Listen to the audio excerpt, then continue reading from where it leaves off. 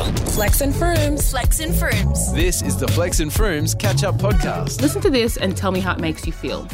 Bosses are training employees to be influencers after long discouraging social media posts about work. Well. Which is it? Listen to this. It's an article from Forbes. After Emily Durham detailed her day in the life as an Intuit recruiter on TikTok and her career advice podcast began climbing Apple's podcast charts, she grew nervous about what her employer would think. She had talked about controversial topics like salary negotiations and racism in the broader job market. My first thought when my podcast started blowing up was, I'm getting fired, hands down. I was fully prepared for management to call me and shut it down. Makes sense, right? Because we've seen so many, even in doing our show, how many times have I told you another person got fired for posting on TikTok, not about work, just having a social media account. So this is unsurprising. However, her company at the time encouraged her to make more content, keep posting, keep publishing podcast episodes, and now they even encourage other employees to post about their work experiences. How many people do you think have been unlawfully fired for existing on the internet as a person? And you can say, okay, this is a different industry, right? She's a recruiter. This is what recruiters do. They expand their network. They talk about jobs, et cetera, et cetera, et cetera. I've seen people get fired for less. Bring back the period of time where people... Do you want to bring it back? No. The period of time about 5 or 6 years ago where regardless of your job, you had to write views my own if you ever went on Twitter. Yeah. I reckon they're your own, bruv. You reckon Combank love flag. Literally though. But here's the thing, like, for years, companies have been quite stringent on their guidelines about social media usage, right? And I think broadly we've struggled to figure out, is social media an extension of you as a person, or is that your persona, and how different should you have to make it? Should you as the individual take precautions and be private or be more mindful of what you say? Isn't it annoying enough that you have to give on average 38 hours of your life every week to this place, and now the time you spend outside of this place has to be monitored to ensure that it's in line with that place that you work?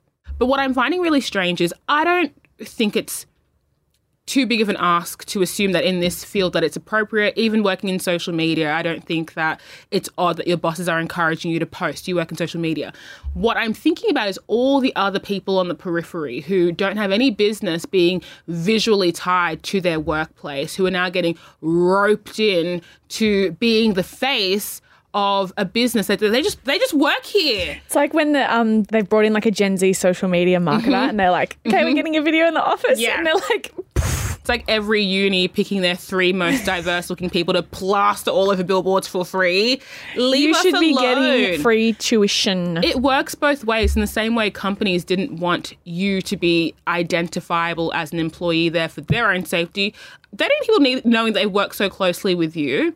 And then all of a sudden, especially given the way that we moralize everybody's behavior from what they do personally, what they do professionally, think about if you were caught in the background of a company who was like getting cancelled. Like, let's say insert company A is getting cancelled on TikTok, and here you are plastered all over their feed because you're the graphic designer and someone's asking how you made their logo.